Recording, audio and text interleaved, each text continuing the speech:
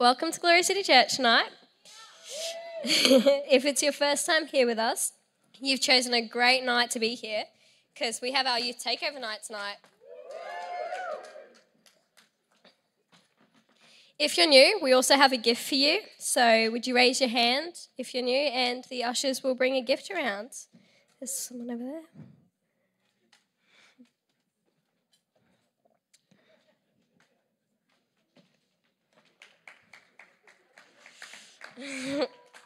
Okay, I have an exciting announcement for you.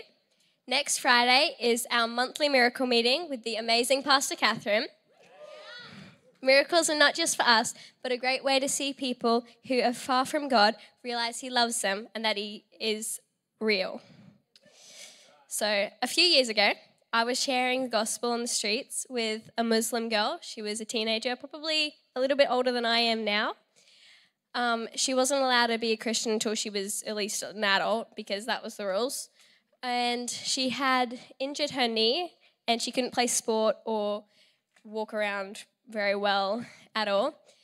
And so I knew God would heal her. So I prayed for her knee and she was healed. She started running up and down the hill that we were on.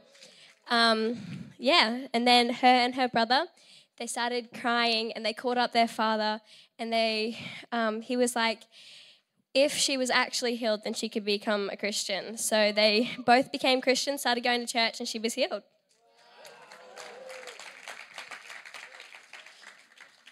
Miracles show people that Jesus is Lord and that He loves them. So invite people who don't know Jesus to church, and they will experience Him. Invite them next Friday for our miracle meeting. It starts at 7 p.m. with amazing Pastor Catherine. I hope to see you there. Now I have the honour of leading us into tithes and offering. So I want to remind us that we're made in God's image and God is generous. So when we give with a generous heart because it's who we are. 2 Corinthians 9 verse 6 to 7 says, "My point is this, the person who sows sparingly will also reap sparingly, and the person who sows generously will reap generously. Each one of you should give just as he decided to in his heart, not reluctantly or under compulsion, because God loves a cheerful giver." When we give generously, we open the door for God's blessings to flow into our lives. And it's not about the amount we give, but the heart behind it. God loves a cheerful giver, one who gives for joy, gratitude, and a desire to be part of His work. Some of us, including me, as students, who may not have a lot of money, but we can still give generously from what we do have. Giving from a generous heart with enthusiasm and a willingness to participate in what God is doing. When we give, we're investing into the kingdom of God. We're joining our heart and our finances with God to make a difference in our church, our community, and in the people around us' lives. So here's a challenge for all of us, no matter our age. Let's approach giving with a heart of generosity. And let's approach giving with a heart full of faith and expectancy. Let's give generously, not only finances, but also with our time, talents, and prayers. Let's be cheerful givers, knowing that God sees our hearts and rewards our faithfulness. Let's remember that our giving is an act of worship, an expression of our love and honor towards God. And God promises to bless those who give with a joyful heart. So let's joyfully give today. You can give online through the ways on the screen or up the back in the giving station. Now, I'm just going to pray. Thank you, God, that you're a provider and you love to bless us. Thank you that you bless each person here. And I thank you that you give seed to those who are sowing and you multiply the seed that is being sown so that we have more than enough to do all that you have for us to do. Amen. Now, it's my honor to introduce someone who is absolutely awesome. He and his wife give so much of their time into investing in my generation and sharing the gospel. So please be upstanding as we welcome the fantastic Pastor Alan Palmer. Yeah. Wasn't expecting that. Look at this, on cue. Have a look at this. Who trains these bunnies, eh? Bless the Lord. Woohoo. All right, everyone may be seated. I didn't quite expect that sort of introduction. Yeah, woohoo! Who's having a good time? How good is it to just see the young people ministering, hey? How good is it? A few of them have got the jitters off their chest because they've actually done it now, but we're going to put a few more through their paces yet tonight. So my job's to make it hard for a few of them. So it'll be good. What I'd like to do is I'd like to spend a few moments I'm going to interview a few people. And so I'm going to be standing myself, and I would like somebody by the name of Cooper Gaylard to come like wandering from somewhere. Look at that. On cue. Mate, take a seat. If you want to go on the other side there, we'll put the lady in the middle. And Emily Palmer, where is she? Here she comes. Yeah. And what a privilege it is for my wife and I to look after the youth. We have a ball. It's a load of fun. And hopefully we're going to have some fun now. Woo! All right. So these two guys and gals, these are awesome. They've got pretty good families too, by the way. We're going to play. We haven't got a second mic. Where's the second mic? Look at this, man. I thought we had this like practiced down to a T. All right, we're gonna play a game for a second just to help these two get used to being up here. So you're all going to participate in this, and what we're going to do is we're going to vote on who up here is the youngest. Now, I'd like a few votes, all right, but I understand why if I don't. All right. So I'll be standing. I'd like people to stand up if they think I'm the youngest. Yeah, go, Reece. I love these people, man. Kick against the goads. Emily, why don't you be standing? Who would like to vote for Emily as being the youngest? Hey, we got one. Go you. Yes. Go you. All right, be seated, Emily. Okay, Coops. All right, who thinks it's Cooper? Yeah. All right, thank you, everybody. The reason why I raise that, one, if you don't know, Emily's actually my daughter. That's why I was saying I think her family's pretty cool. But I know that Emily quite often gets told that she's a lot younger than what she actually is. And so I was just interested to see if there were some people in the audience that might have chosen Emily. You know me too well. It was misleading. Over Cooper. As it stands, Emily's actually finished university and is working. Cooper is still in school. And so for the one individual, excellent, thank you. I was hoping you might have had a few more. There we go. Now, the reason why I've decided to get these two up here is... one, they're both pretty cool people, but there's some quite differences between the two of them other than what's obvious from the audience. They're both Christian, I think. Hands up. Yep, we got a nod. I'd say good. So. There we go. First tick. But they come from quite different Christian backgrounds, and so we want to explore that a little bit. And both of them have also received a personal healing, which is quite significant. And so we want to explore that as well. What do you reckon? All right, Emily, why don't you give the mic to Cooper? How you going, mate? Not too bad. All right. Now, just to help you out, who liked the guitarist tonight? Hey? It's hard to pick a guitarist when they don't have the guitar in front of them, right? So here he is. That's the guitarist right there. Sick. So well done. Now, Cooper, Yes. other than being a great bloke, mate, you gave your heart to the Lord. How long ago was that? I'd like to say like quite a bit, like more than a year. Yeah. So There about we go. Under 2 years. Wow. Yeah. All right. Emily, how long have you been a Christian? I was born. And then She was No, born a I've Christian. been raised in a Christian family, so I guess there always comes a point where it becomes your own decision, but I've not known anything else. Yeah, right. And do you remember when you gave your heart to the Lord, did did you notice any change or anything happen at that point? Not at that point, actually. I was probably like maybe 8 years old. And funny story is actually Pastor Catherine was visiting in our church, and we didn't come here, obviously. And she gave the call for salvation, and I went, I haven't done that before. So I did it. But I think, yeah, I was young, and I had always been walking in that, and it was just a decision that I made that day. Yeah. Cool. All right, so let's come back to that. Cooper, how on earth does a young fellow like you, a man of the world, decide to give your heart to the Lord? What happens? So my dad has a friend. Her name's Kirsten. She is in Western Australia, and she like watches Glory City like online. Hey. And Kirsten was like, "Oh, Dad, oh Cameron, you should come and visit this church. It's pretty cool. I've seen it online."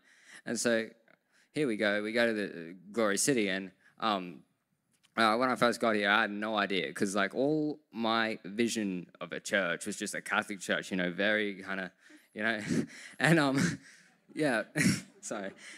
And when I came here, I was like, oh, you know, this is cool. Like I like this, and I felt that I wanted a relationship with God, because, like, you know, all these people coming up for healings and, you know, saying, you know, that their life is going great, they're walking with the Lord. I was like, well, I want that as well. So I did it. Awesome. And mate, what's changed inside? Anything changed in here for you? Yeah, like I just want to go after the Lord every day. Like I want to serve in church. I want to, you know, I love praying. I love talking to God. And yeah, I found myself turning like away from all like the bad little habits that I've done, and like starting to try and honor the Lord more and more. Yeah. Can we clap to that? Hey? Hey? Who says God's not real? How can that happen without God? Bless the Lord. All right, Emily. So you've given your heart to the Lord. Yep. Was there a point after that where you felt something change in your life? Yeah, I would say it was probably when I was baptized in the Holy Spirit at about 13. And it was something that I had been seeking the Lord for like weeks at church. I was like, come on, let's do it. And then it was like a process. And there was one day in worship that I was just worshiping in the crowd, and I was like, wow, I was made for this. Like, I was made for the Lord. I was made to worship him. And I think that was a significant turning point for me. Isn't that crazy at 13? Woohoo! Praise the Lord. Yeah. All right. So that's great. So back to Cooper for a second. So, mate, what about from a family point of view? So you've got a great family. I love your family. I see them down there. Woohoo! What a transformation. What have you noticed, without giving the secrets away of the household? But what's changed inside your family? Well, a lot has changed. Like now, like not only do we all like love Jesus, but you know, just even like the changes of coming to church every week and praying. We have like every like, I think we try and do every like few nights. We have like a little prayer, and you know, we have Caitlin and Christian come over like once every fortnight, and we're praying there. We've just like completely like changed as a family, because like my dad was saying before, when he wasn't like, you know, walking with the Lord, he said that he can't even remember his kind of like past life. Like, he's like totally born again. Absolutely. How cool is that? All right, so the power of God to transform a family, like that just excites me. And you know, so you know, it doesn't matter what's happening in our life. You know, God is there and actively working on behalf of families and individuals. And what an awesome transformation for the Gaylard family. We love them very much in this house, so that's pretty cool. So Emily, we probably don't want to talk too much about your family. If you want to say something good about your father, but sure, that's cool. Is there what's the benefit of being born into a Christian home, if there are any? So many.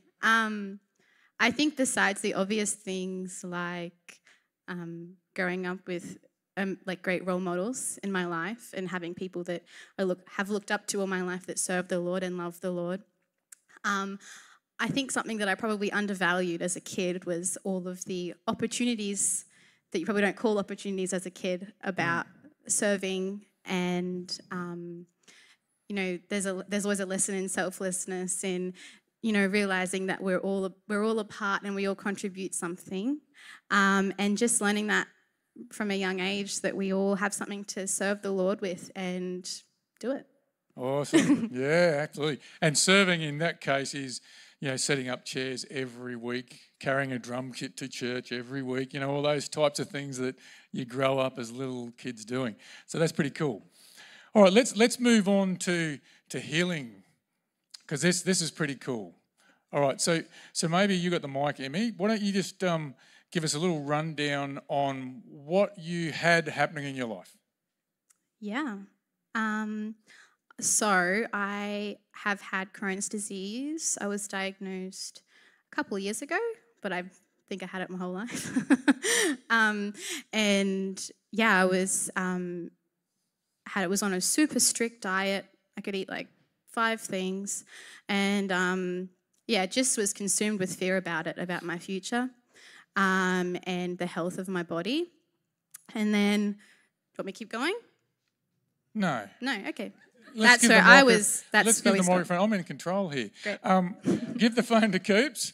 Cooper, tell us what did you have, mate? I don't even know what it was, but it was something on like my arm, and I think it was something like a blood disease.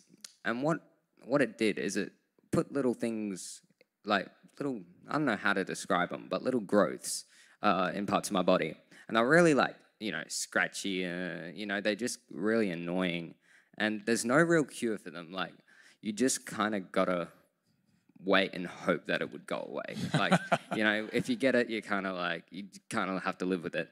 And but then one time I think I went to a miracle meeting, and Jesse Cheeseman prayed for me, and it had like a Band-Aid on it or whatever. And I went home, and then, I was like coming with full faith for this, and then I woke up the next day. I was like, I totally forgot about it, and I was just doing my, walking around. I think I was doing some chores, and I was like, hold up, and I like opened the Band-Aid, and like there wasn't even like a scar. It was just completely gone. Yeah, how good. And how long ago was that, Cooper? No idea. About over a year ago. Yeah. Yeah. So it's around the time you got saved, hey? Yeah, like only like I'd say a few months after that. Yeah. Yeah. How good. I actually remember it. Yeah, That's awesome. How cool is God? Yeah. All right. Let's go back to MM. Now you can tell us. This is the exciting part. So was experiencing that disease, and then came to church one night, like I do, and just received prayer and was really touched by the Holy Spirit, and knew that something had changed, even though I didn't feel it. And in the weeks after, I didn't necessarily feel it straight away, but knew that spiritually I had received my healing, and so I continued to stand on that and just continue believing, and over time it just reduced and reduced and reduced. And now I've been symptom-free for like a year, eating everything, which is like how good. Such a blessing. Yeah. Yeah, and so just to elaborate on that, so you couldn't see it in the physical. Correct, at first. Yeah, isn't that so different to Cooper's experience? Yeah, so Cooper, he went to McDonald's. Right, he just got the fast food, and God works in McDonald's. Emily went to the health food store. You got to eat it for years before it makes any help. All right, so, but both here this evening, we can credit glory to God that God has changed lives. And I know, self-esteem or whatever it is for Cooper, and just the fact that I can cook with more foods in the house is absolutely awesome. So exciting. Other than the fact that she's able to eat anything. So, and that the fear that plagued my life about my health and my future is gone. How good. All right, that's it. All right, stand up, guys. Let's give them another clap. Let's thank the two. All right, you guys may be seated. I hope you enjoyed that. I hope you got to know Cooper and Emily a little bit better. All right, we might have a pulpit up here if that's all right, if we've got a helper somewhere. Now, well, I'm looking for somebody. There she is. Let's be standing and let's honour Lily Taskus. Now, Lily is one of our youth leaders now. She graduated recently and has been a leader with us for 12 months. She's an awesome girl. We love her very much. And she has shared in youth before and done an excellent job. And so I'm expecting that you're going to go great, Lil. Stop it, I like it. Hello, everybody. Man, how good was that? Amazing. Such a funny lad. I would like to thank Pastor Alan and Rowena for giving me this opportunity to share tonight. They have done such a great job organising everyone, and it's so amazing to see all the young people wanting to be involved. And of course, to thank our beautiful senior pastor for making space for the youth to come and share. Why don't we give them a hand? So tonight I felt led to speak about feeding your faith and destroying all doubt. Now, what does faith look like? Well, Hebrews 11 explains it beautifully. Verses 1 and 6 say, "Now faith is the assurance of all things hoped for, the conviction of things not seen. And without faith it is impossible to please him, for whoever would draw near to God must believe that he exists and that he rewards those who seek him." God has assured you for the things you are hoping for, and he has given you the conviction for what is unseen. Some of you may be asking, how do we do this? I'd like to propose to you that the key to living in consistent faith and in pleasing God is through renewing your mind. In order to live faith-filled lives, this is so important. As Romans 12 verse 2 says, "Do not be conformed to this world, but be transformed by the renewal of your mind, that by testing you may discern what is the will of God, what is good and acceptable and perfect." Just looking at this scripture, let's break down what it's saying. We resist earthly mindsets and ideals by not conforming to the ways of the world. To be conformed means to conform oneself, one's mind, and one's character to another's pattern. So we are being called to go against the grain and culture of this world. Then we are able to be transformed by the renewal of our mind. Renewal means renovation and complete change for the better. And this is what is going to transform us. And in the context of the scripture, that word transform is actually where we get the word metamorphosis. So this is truly going to change us in nature and essentially take us from being a little slug to a butterfly. This is through testing it, through analyzing it, and by proving that this is the will of God. Then we will be living inside God's will and promises, proving promises which, as we know, bears good fruit, and he is faithful to. But undoubtedly there will be opposition, and this can come through doubts, distraction, and even pride. Now, pride is a very sneaky thing that we can very easily slip into. It prevents the Lord from having his hand on our lives because we are choosing to do it our way, instead of surrendering to him. Our will is not the same as God's will. We require humility to ask the Lord to guide and teach us and to set our path straight. Being humble requires you to have faith in the Lord that he will look after it all. And in order to live this way, we must renew our mind every day. Otherwise, the revelation fades. This way, your mind understands what your heart has experienced. So your life is built on a firm foundation. Ephesians chapter 4, verse 22 says, "To put off your old self, which belongs to your former manner of life and is corrupt through deceitful desires." Once that old self is gone, you are completely free to live your life according to the purposes of God. Now, according to Ephesians 4:24, you need to put on the new self, created after the likeness of God in true righteousness and holiness.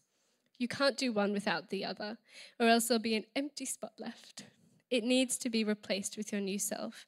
So renewing your mind and coming before the Lord in humility keeps lies and doubt away and aligns your heart to God's.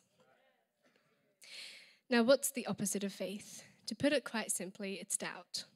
What kind of doubt are we talking? Well, it comes in many forms when we doubt our relationship with Christ, God's promises, our place in the world, and quite literally anything important to you. But when you aren't standing on your firm foundation, which is Jesus, you will be shaken. Worry ceases when we surrender to God. Because in truth, it is fear that holds us back from full surrender. Galatians 5 verse 1, for freedom Christ has set us free. Stand firm, therefore, and don't submit.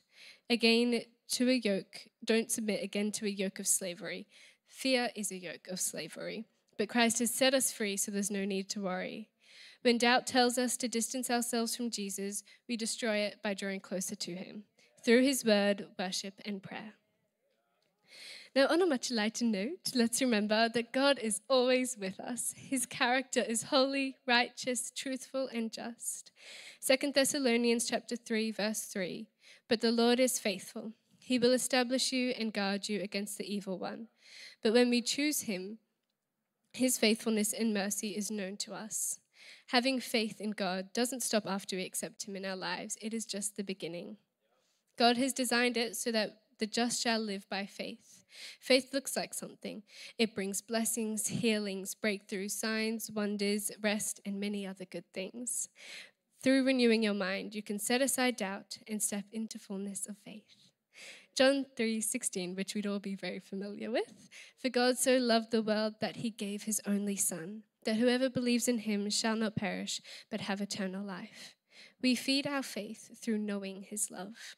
For God so loved the world. If he loves us enough to send his perfect Son for us, he loves us enough for financial breakthrough, persistent peace in anything that you have been believing for.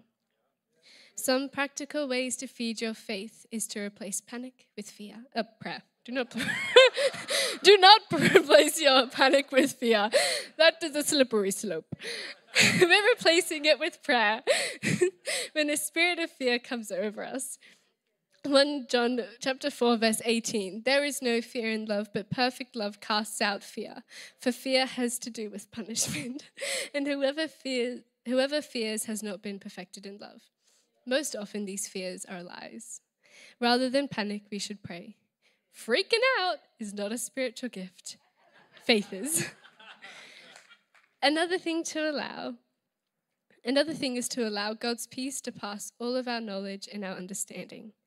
God looks after the emotional life of our hearts and minds when we stand with him against fear. It is not the absence of trouble that brings peace, but the presence of God. And the Spirit of God drives out the spirit of fear. I'll just share a little testimony where I had to put my faith before doubt and fear. A couple years back when I was on a road trip with half of my family, which was not a rare event, we did it very often. A few hours into the drive, I had this strong sense that someone in my family would die in a car accident that day. And because I was going to be in the car for 8 hours, I was like, I'm being paranoid and unreasonable. This is ridiculous. But that urgency to pray just kept coming back. So that's what I did.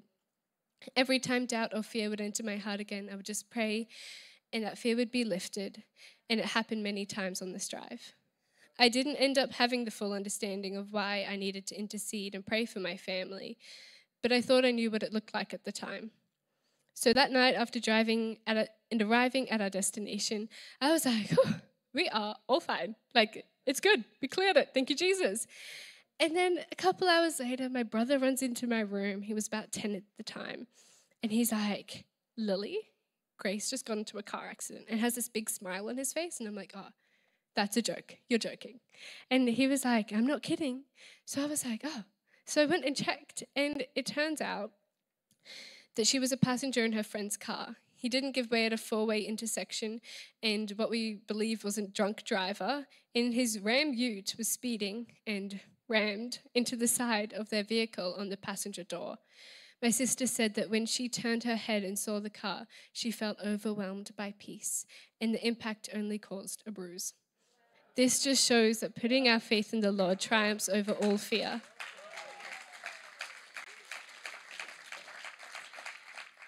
Doubt is the unbelief in faith which comes from the thief. John chapter 10, verse 10.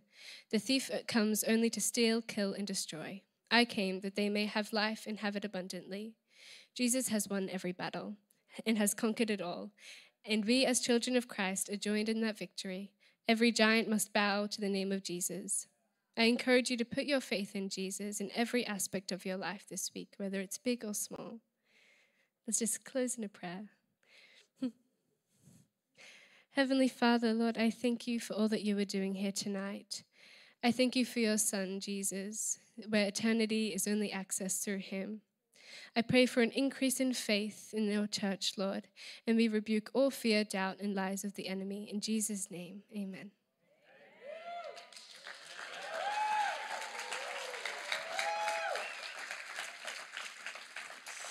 Well, if you'd like to be standing to welcome up our next speaker, he is one of our wonderful youth leaders, and he always has something really great, encouraging, and amazing to share. So I'd like to welcome up Oliver Palmer.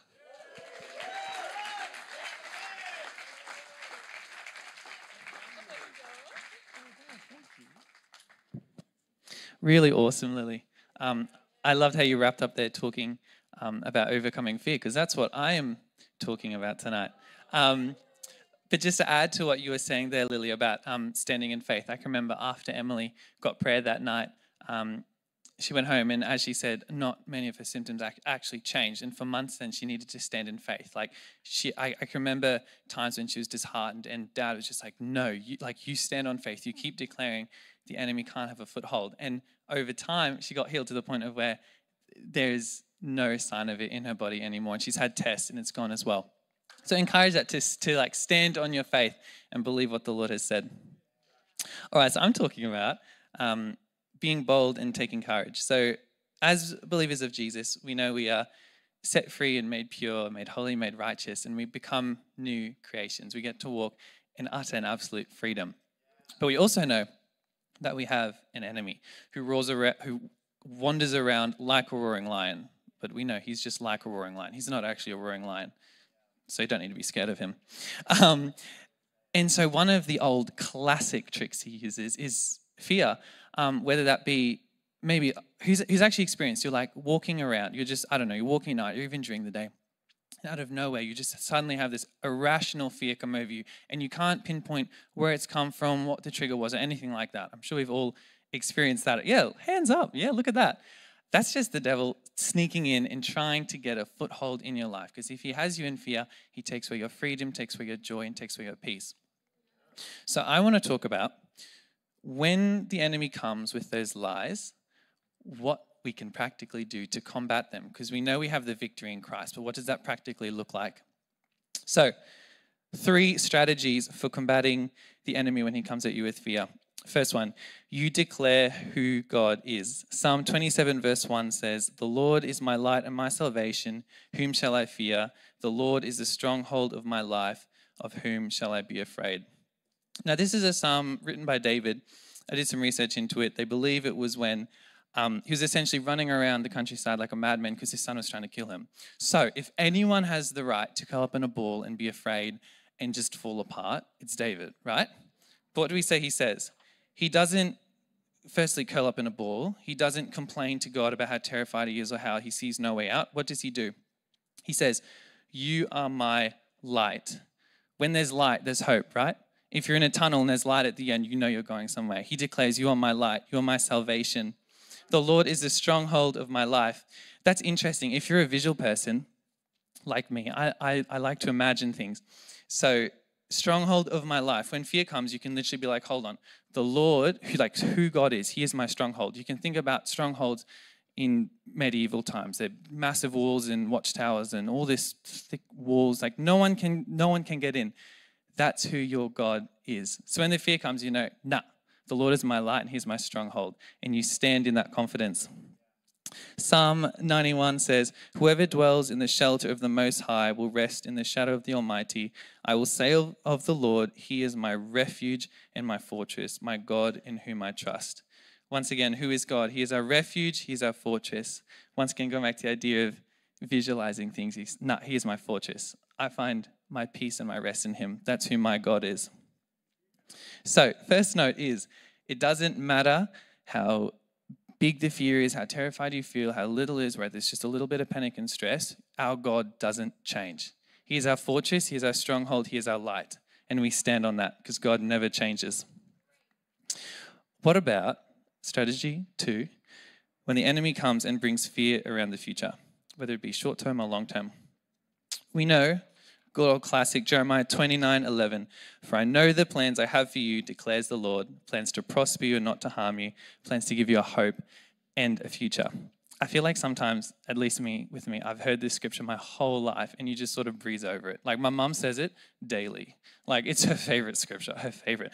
And I think we can brush over it like, yeah, he's our future and our hope, plans to prosper us. Yeah. Actually, like stop and think about it. I was in like preparing for this, I was like, hold on, this is actually a really good scripture.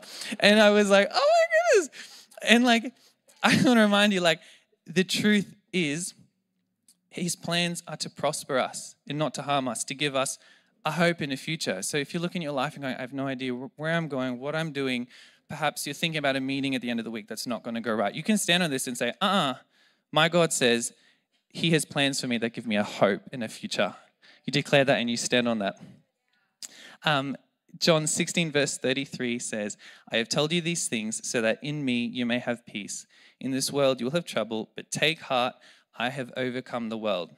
No matter what comes your way, God has overcome it. So when the enemy comes and says, this situation is too big and too bad for you, you should worry about it. You should be scared of this thing because this will probably happen. You go, Jesus has overcome the world and he lives in me. And you stand on that. That's what God says. For months now, I've had this phrase rolling around my head, Jesus is still on the throne. And I didn't really know why it was there until I was preparing for this. And I realized I'm like, at times we can look at situations, whether it be family situations or just the general state of the world, and you can go, oh my goodness, what is going on? It's getting worse, blah, blah, blah, blah, blah. And I went, hold on. Jesus is still on the throne. And I was thinking about this, and I was like, when a king's on the throne, stuff can be going on in his kingdom. There might be, I don't know, let's give examples. There could be riots. There could be a bread shortage. There could be other kingdoms who are cranky. As long as that king is on the throne, he has utter control, utter authority, and utter supremacy. And no matter what's happening, whether there's riots in the streets or a bread shortage, none of that impacts the king's authority. And that is Jesus. Jesus is still on the throne. Every situation, every fear, whatever's going on, it bows its knee to Jesus. Jesus is still on the throne. And I keep saying it. Jesus is still on the throne in every situation. Isaiah 9 verse 7 says, of the greatness of his government and peace, there will be no end. So just to remind you, Jesus is still on the throne and he always will be. Because there will be no end. And Jesus also said, all authority in heaven and on earth has been given to me. Jesus is still on the throne. He has utter control, utter power. And he lives in us, right? Which is so exciting. And he says he formed us before anyone saw us. So he intricately cares for us. He's all-powerful, all-knowing, but he still deeply, deeply cares for us about everything. So fear about the future bows its knee to Jesus. Jesus is still on the throne. He cares deeply about you. So the things we've got, when fear comes, we declare who God is. Then we declare what God says about our future. Both those things are true. The last one is, when fear comes, we declare who God says we are. In 2 Timothy 1 verse 7 says, for God has not given us a spirit of fear, but of power and of love and of a sound mind. Bam. When it comes, you'd be like, I have a spirit of power, of love, and of a sound mind. The enemy can't refute that. Why? Because it's in the word of God. It's the truth about you. And I was reflecting on this. Spirit of power and a love of a sound mind. When fear comes, it makes us feel powerless, makes us feel alone, and our mind goes into jumbles. We have the absolute opposite spirit. Our spirit literally combats the fear when it comes, just of our new nature in Christ. Proverbs 28 verse 1 says, the wicked flee when no one pursues, but the righteous are as bold as lions. Who has ever seen lions in the wild before? Nope. Okay. Oh yeah, we got someone on this side. Represent. Yes, Dylan. I haven't, but I've seen some videos of them. The ones I like watching is there's a lion chilling on the ground, and there could be, I've seen videos, hyenas are all around them, like so many hyenas laughing at them, and the lion just sits there like, no, I don't care. So much boldness, so much confidence. You see them when they strut around the savannah. They don't have a care in the world. They know they are the top. They're the top of the food chain. They don't worry about it. And that's what God says about us. The righteous are as bold as lions. We are as bold as lions. Again, if you need to visualize something, all right, we're in the fortress, but we're not just in the fortress with Christ. I'm strutting around like a lion. I don't need to worry about that, right? Visualize it. See it in your head. Romans 8 verse 37 says, but in all these things, we overwhelmingly conquer through him who loved us. We're not just bold as lions, we are conquerors through Christ. We're overcomers in Christ. And there are so many more scriptures about who we are in Christ. Just get on Google, type it up, and you'll get, that's the truth about you. All those scriptures. So no matter the situation that comes your way, you can be like, this is what God says about me. This is who I am in Christ. So when fear comes a knocking, we remind ourselves who God is. He is our fortress. He is our ever-present help in time of need.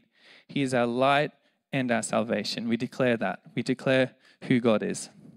And we declare our future in Christ. We remind ourselves that Jesus is still on the throne. His plans are good for us, plans to prosper us and not to harm us, to give us a hope in the future. Fear can't stay when you declare those things. And we declare who we are in Christ. We are as bold as lions. We are more than conquerors in Christ. We have the spirit of power and of love and of a sound mind. We have the victory in Christ. When Jesus died on the cross 2,000 years ago, the victory was ours. It's just our job to walk in it. And when we believe who God is and who we are in Christ and his plans for us, fear has to bow its knee. It can't stay because we have the dominant spirit. Thank you, Lord. When we declare these things in the word of God, fear can't stay. Where the spirit of the Lord is, there is liberty. If you're here tonight and you don't know Jesus as your Lord and Savior, I want to extend this invitation for you to become a believer. By accepting Jesus, you are asking him to be Lord of your life, and he forgives you. He washes you clean in every wrong thing you have ever done. And he calls you his son. You no longer be wandering through life lost, but you get to be a son of God. And you get to walk in this confidence, in this boldness, in this joy that I've been talking about. So if that's you, if you want to ask Jesus into your heart, you want to make him Lord of your life, be set free, I ask you to raise your hand. Could we just, everyone bow your heads? If that's you, if you want to make Jesus the Lord of your life, just ask you to raise your hand. I'd love to pray with you. Thank you, Lord. If that's you online, just write in the comments, I receive Jesus as my Savior. Just wait a little longer.